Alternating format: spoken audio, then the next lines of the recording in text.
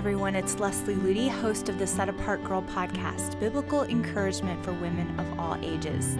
In today's episode, we are going to be focusing on how to gain an eternal focus with our lives. And I want to start out with two really powerful quotes. The first one is from Jim Elliot, and he wrote, "Father, let me lose my clutch on everything temporal. My life, my reputation, my possessions. Lord, let me lose the tension of the grasping hand. Open my hand to receive the nail of Calvary as Christ was opened. He thought heaven, yea, equality with God, not a thing to be clutched at. So let me release my grasp." And the other quote is from Leonard Ravenhill, and he said, "Where, oh where are the eternity-conscious believers? Where are the souls white-hot for God because they fear His holy name and presence and live with eternity's values in view?"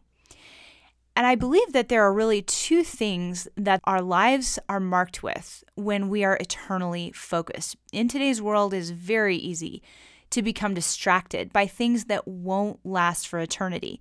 But when we are building our lives around things that will last for eternity, we have two things that we focus on. First is cultivating our relationship with Christ, knowing Him, delighting in His Word, worshiping Him, spending time in His presence, really developing our relationship with God and going as deep into our relationship with Him as we possibly can. As it says in James, draw near to God and He will draw near to you.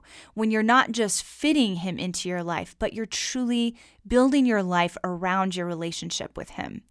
And the second thing, when we have an eternal focus, is that we learn how to turn outward. Instead of just living for self and self-pursuits and selfish pleasure, we are burdened to fulfill the Great Commission, to bring the gospel to the nations, to make disciples, to become Christ's hands and His feet. Our life takes on a purpose beyond just our own survival and our own fulfillment. Now, what's interesting about those two areas of life, focusing on our relationship with God and turning outward and serving, is that many of us don't feel that we have time for either one of those things. We think, well, I would love to pray more. I'd love to spend more time in God's presence, but it's just not realistic for me right now. Or, yeah, I know I should be doing more to serve and to turn outward, but my life is already just so busy and full with work, with ministry, with family. But yet most of us wouldn't consider spending less time on social media, less time watching movies, less time channel surfing, less time posting on Instagram, less time browsing Pinterest, or less time texting with our friends in order to make those things a priority. When those things become a priority, we find that we can make time for them, and we do have time for them. It's simply a matter of where our focus is and what's truly a priority to us. The great temptation of our culture and our world today, and even among Christians, this is probably the biggest temptation, is to become distracted by temporal, meaningless things and to spend our lives on those things. It's one of the greatest schemes of the enemy today is to pull our focus away from eternity and get us completely caught up and distracted by the things of this earth and the cares of this life.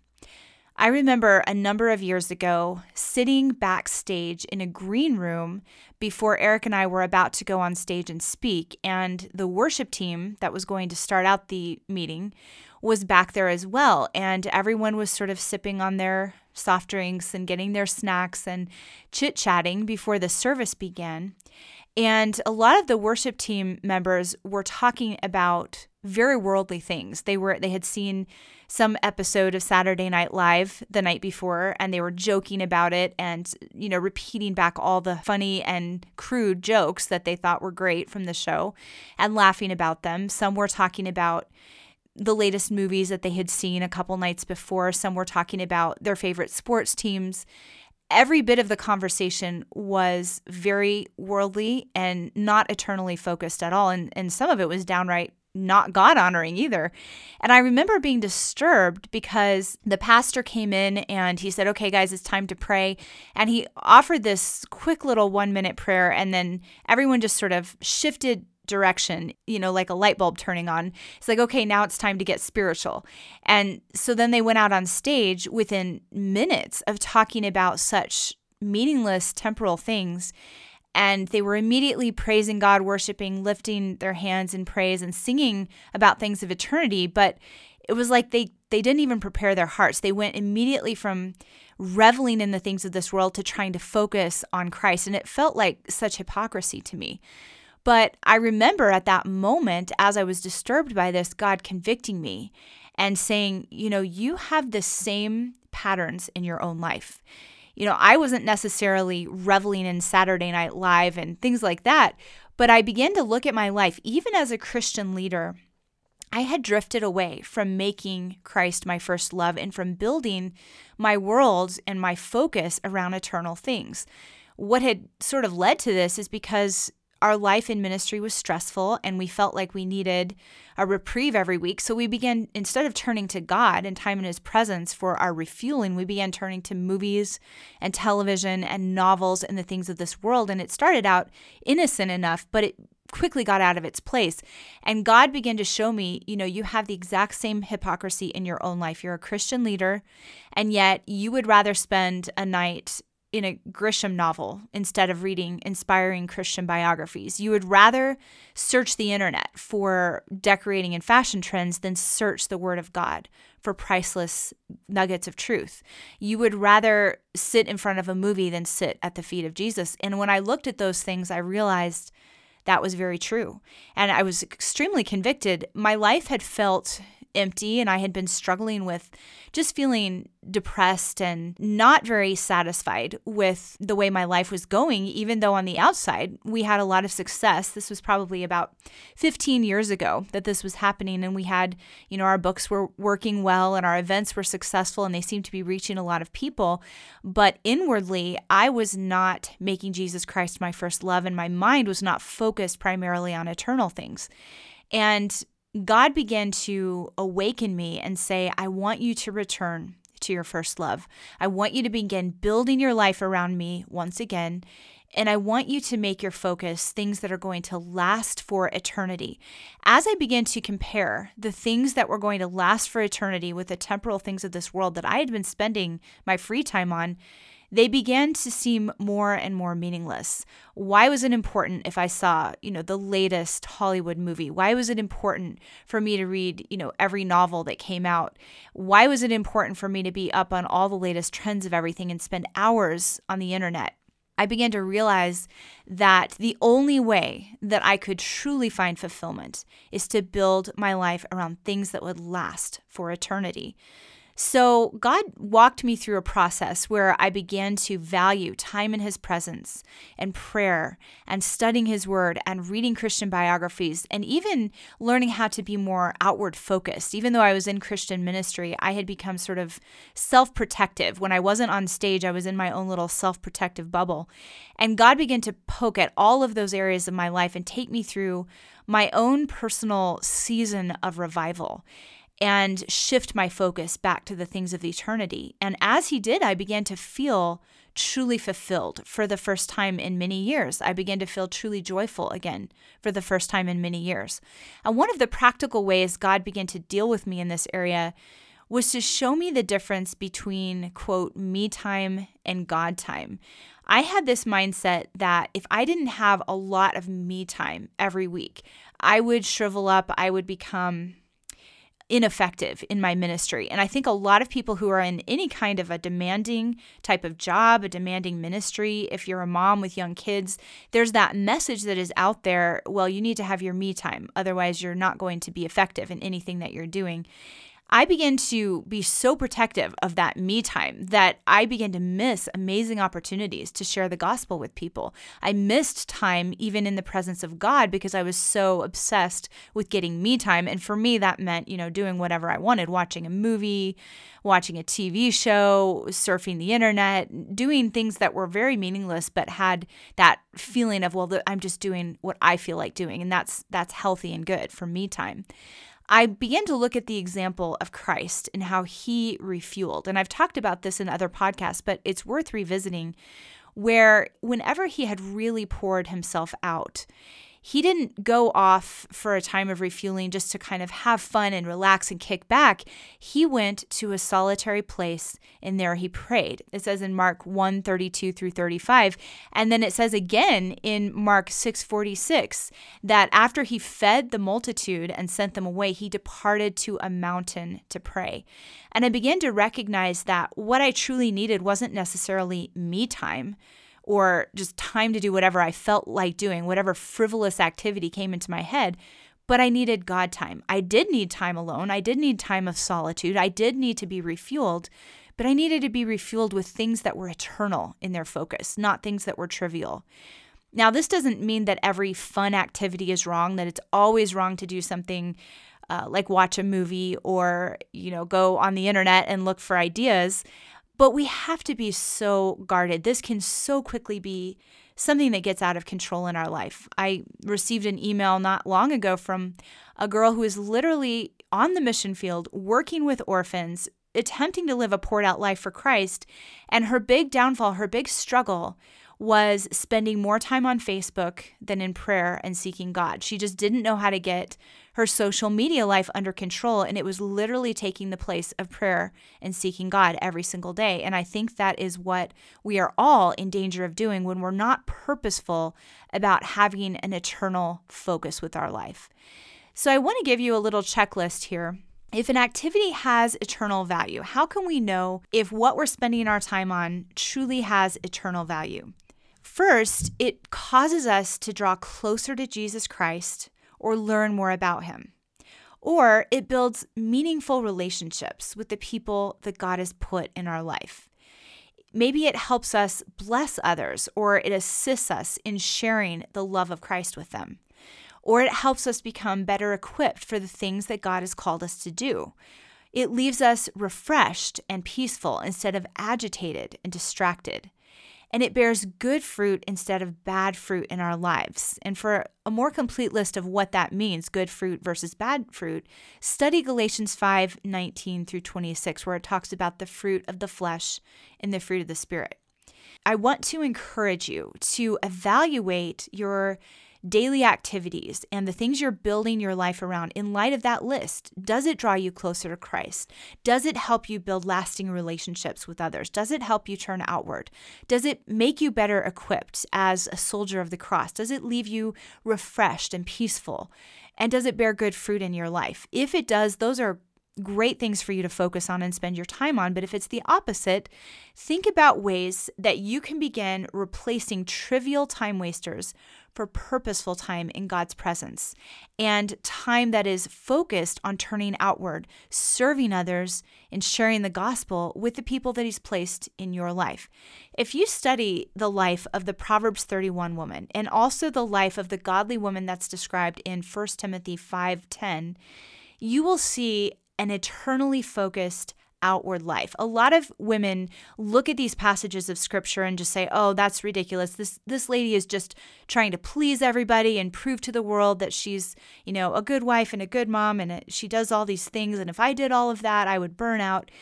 But the key here is that she is focused on Jesus Christ. She is offering herself as a living sacrifice to him, and she has her eyes fixed on eternity. She doesn't wash the feet of the saints and reach out her hands to the poor and extend her arms to the needy out of a sense of trying to impress other people. She does it out of a surrendered heart to Jesus Christ to say, Lord, my life is no longer my own. And that is what makes her example, the example of both of these women, so powerful.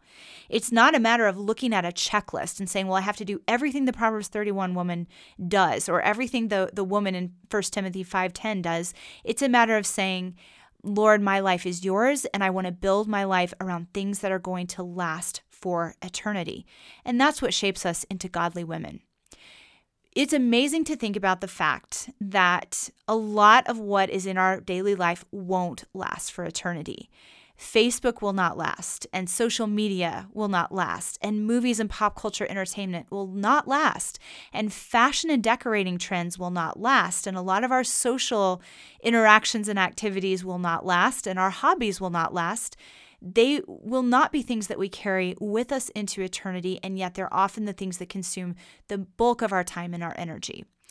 In somewhere around 1870, Catherine Booth, who was the co-founder of the Salvation Army, wrote these words: "It will be a happy day for England when Christian ladies transfer their attentions from poodles and terriers to destitute and starving children." And in that day, it was very popular for fashionable English ladies to breed dogs and talk about their dogs and just become caught up in that trivial aspect of life. And only a few miles away from where these wealthy women lived and were so consumed with the things of this earth, there were destitute and starving children that were being completely overlooked. And I think that's happening even in today's world as well. When our lives are built around temporal things, we don't see the need all around us. We don't hear the cries of the lost happening all around us. We have to commit to turning down the noise of the culture, to turning down the distraction of social media, to put our devices in their place, to get our phones out of our face long enough to turn our gaze upward and to learn how to care about the things that God cares about. Two key questions that I encourage you to ask when it comes to learning how to build your life around eternity. First, are you positioning your life around things that really matter in light of eternity, things that will last, that you will take with you into heaven? And secondly, are you willing to do whatever it takes to become God's hands and his feet to this world, even if it requires sacrifice and discomfort? And we're going to talk about this more in a future podcast. But when it comes to living a poured out life and becoming the hands and the feet of Christ to this world, a lot of us feel that it's something we can just check off of a list. It's like, well, I've gone on my summer missions trip once a year, and I volunteer once a week at this outreach center. But are we willing to truly pour our lives out for others in a sacrificial way?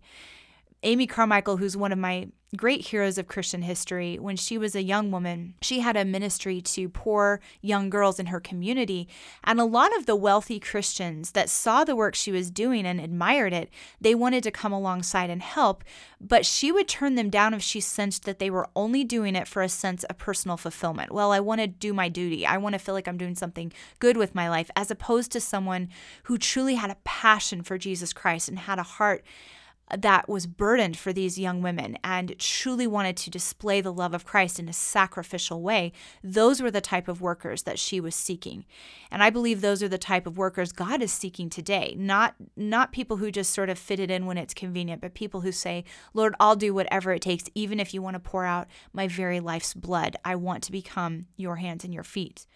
There's a story I recently heard about Gladys Aylward, who was one of the great missionaries to China, and many of us are familiar with her story, but I had never heard this part of her story. Just a little anecdote before she went to China. She was saving every penny that she had. She was working very hard as a maid to try to pay her way to China. She felt so clearly that God had called her to bring the gospel to China. She was willing to go through extreme discomfort in order to fulfill that call and to be obedient and to build her life around the things of eternity instead of the things of this world. And she had a pair of comfortable, expensive leather shoes that she wore all the time because she was on her feet a lot. And she went to the street where there were a lot of shops, and she decided to sell her comfortable leather shoes.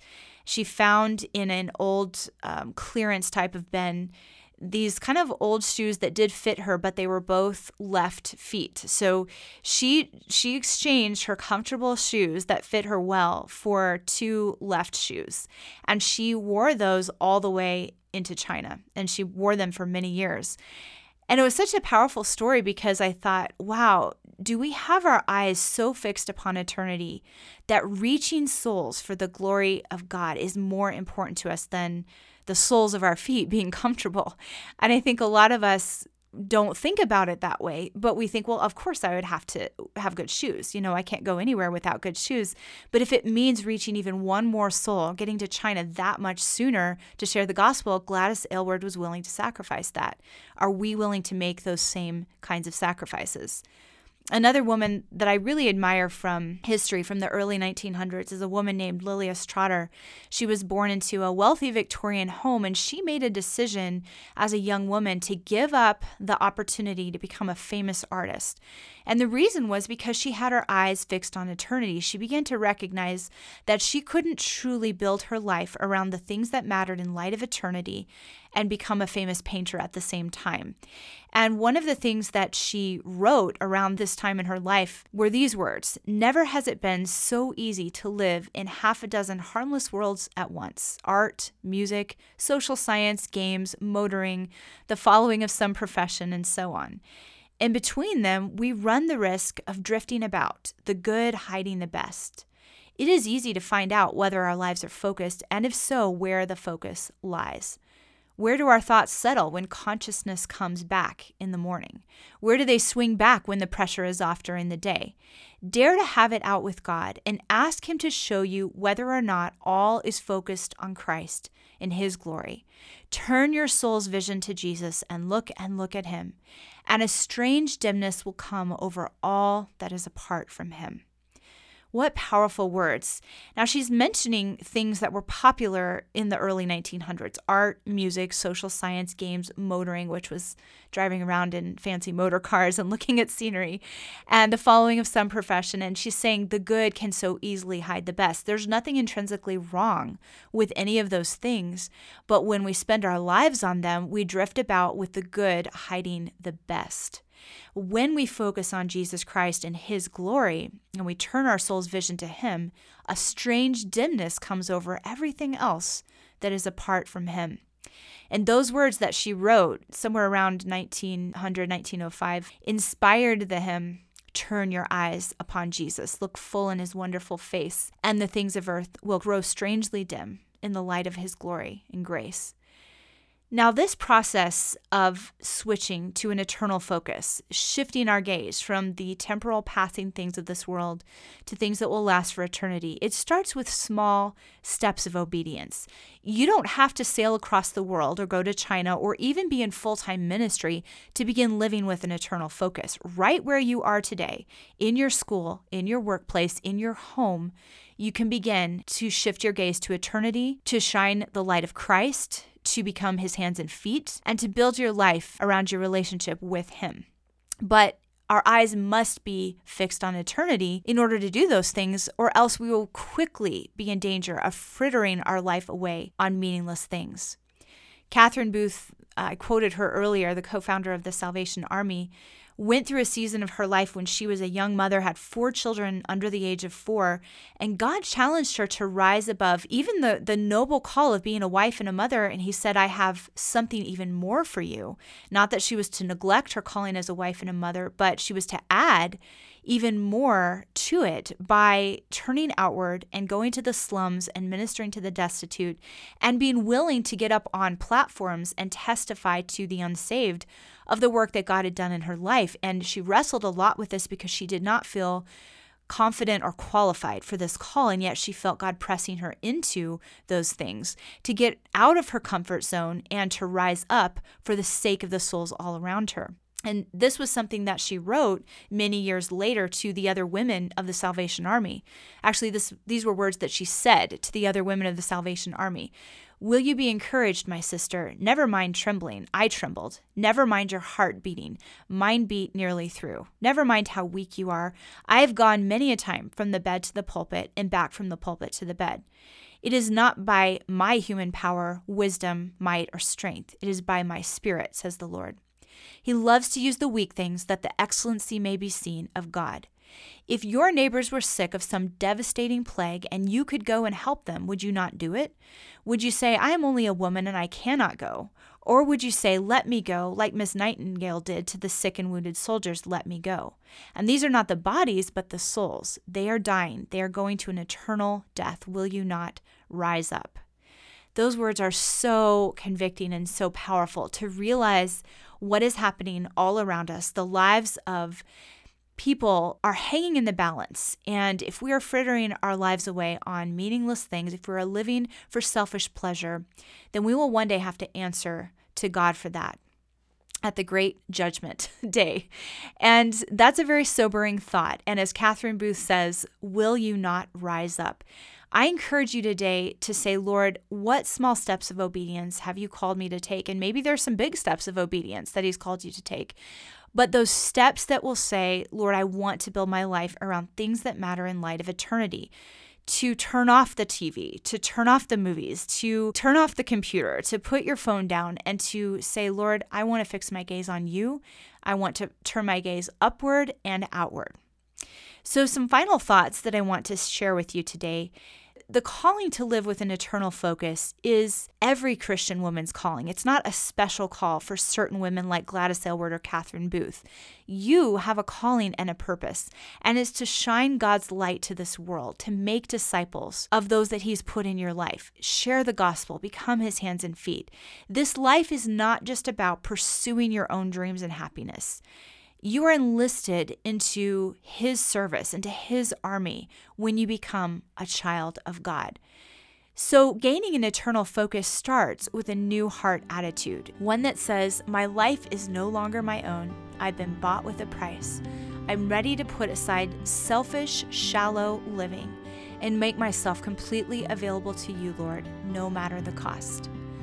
I hope you've enjoyed today's episode. For more on this topic, I encourage you to join us for our upcoming Set Apart Conference, May 26th and 27th, 2017, and you can learn more about how to stream a simulcast of this event or join us in Colorado by visiting setapartgirl.com. I pray you have a blessed and Christ-centered week.